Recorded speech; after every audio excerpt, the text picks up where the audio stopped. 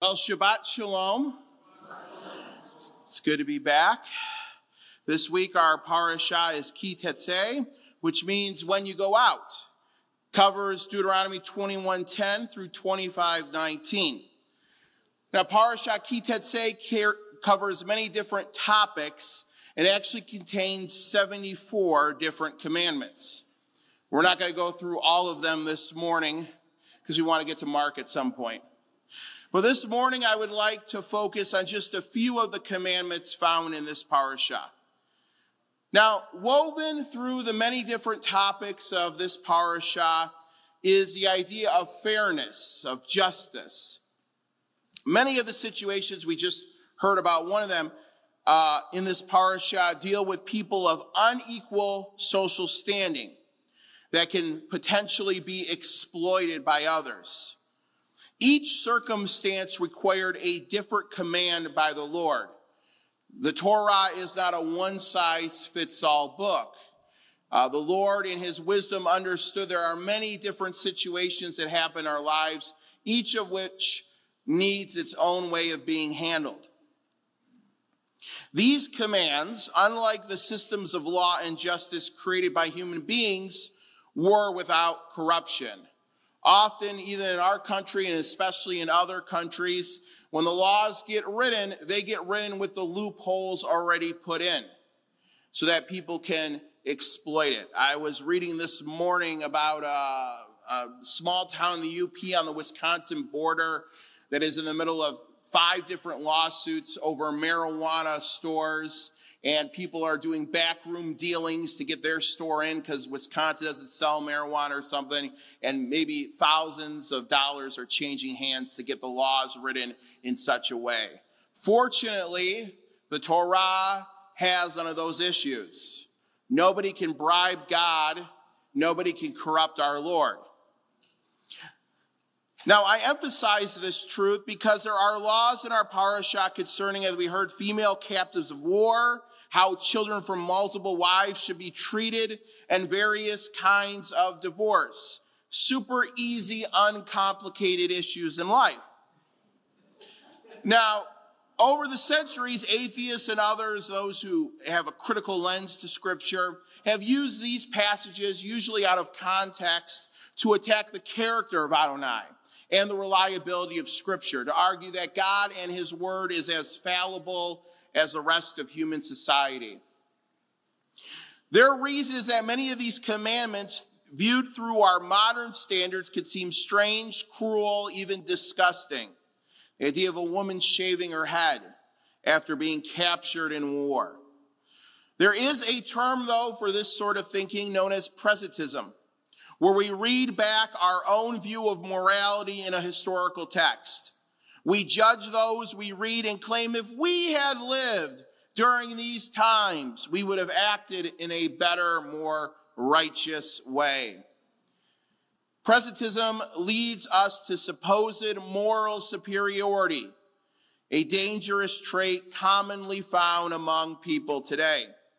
You know, when we read or watch stories online or are told about stories in the news, we also tend to assume in our society, right, we would have been different. We wouldn't have been caught up in that scandal. We would have been able to solve the problem much better. Everybody's an idiot but us. I think of, and you see this online with videos of shootings, how people with no firearm or firefight training or expertise pretend how they would have handled a shooting situation. You know, in a gas station or, God forbid, a church or synagogue, right? They say, well, why do they do this? They clearly should have done this or that. You know, it's very easy to say what you would have done when you're not part of the situation. It's always easier to quarterback on the sidelines. Part of the offense of the good news, and really all of God's word, is the claim that we are not born good or even neutral.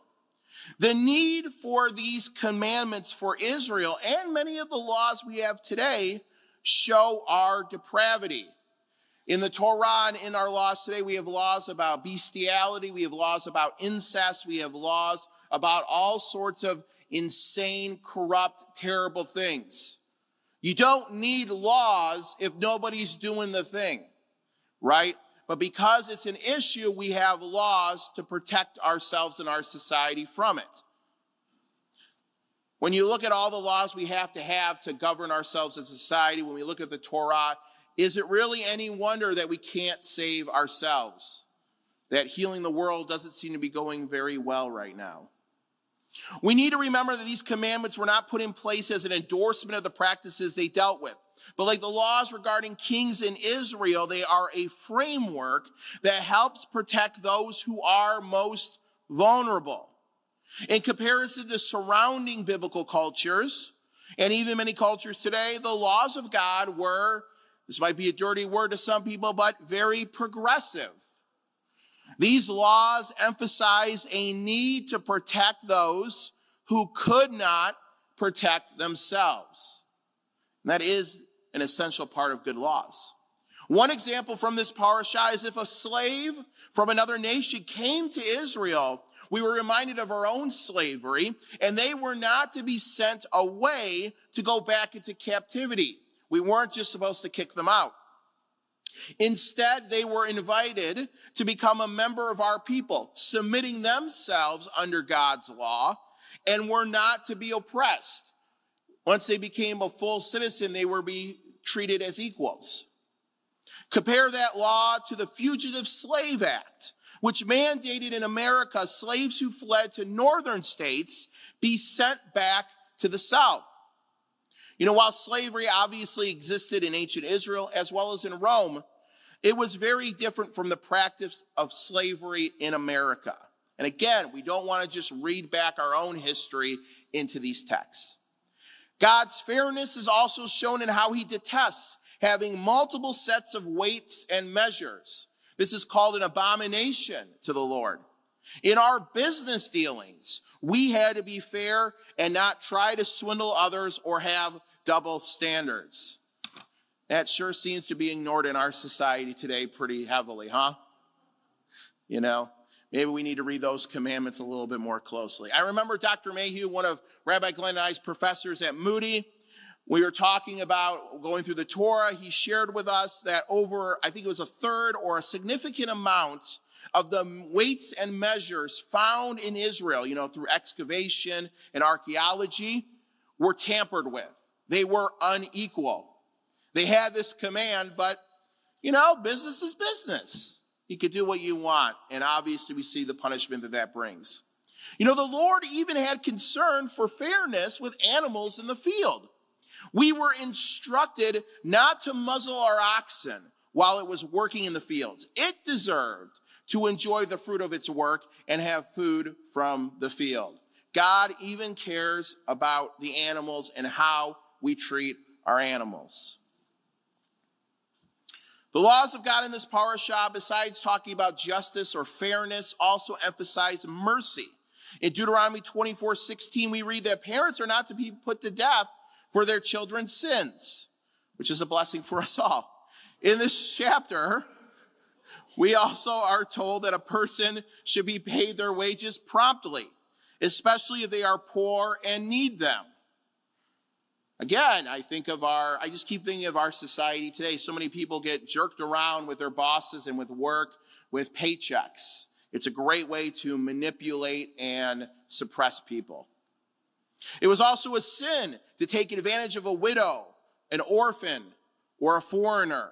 These were the people most likely to be disenfranchised in society and without a voice to defend themselves. I think of the ministry of Messiah Yeshua, who always had time for widows and orphans and even foreigners who came up to him. He had compassion on children in a way that those in leadership in his society did not. The Lord, in his mercy, gave special laws for these groups of people to help protect them from those who had more power. So to summarize, why are we given such laws of such a variety in Parashat Kee Taytzay? Because it is in our fallen nature to not deal with others fairly, justly, or with mercy. These laws were given because the Lord knew that without them, our people would commit serious sins against ourselves and others. And unfortunately, our history shows that we did. that most likely the poor and the vulnerable will be exploited and there would be less order in our society. The sad truth is that our people regularly violated these laws and all the other commandments of the Lord throughout our history. Good laws are not enough to fix, though, our broken and depraved nature. Okay? You can legislate as much as you want. It doesn't fix the human condition. And we have thousands of years of human history to emphasize this point across every culture and time. We need the working of Messiah Yeshua in our lives to transform us from within in a way sacrifices of animals and good laws never could. Our failure to follow Adonai's commandments is not an issue with his standard, but an issue with us. God's law does not bend to our desires or wants. We must bend to it. You can't bribe God to change the law. The fact of the matter is that all of us have failed to keep Adonai's commands, especially the two greatest commandments, to love God with the totality of who we are and to love our neighbors as ourselves. God's commands are fair, just, and merciful, but we all fall short of the standard and deserve the punishment for our sins. Thanks be to the Lord for the mercy he has provided for us through Messiah Yeshua. Parashat Kee Taytzay ends with a reminder to fully follow the commands of Adonai and not to forget them.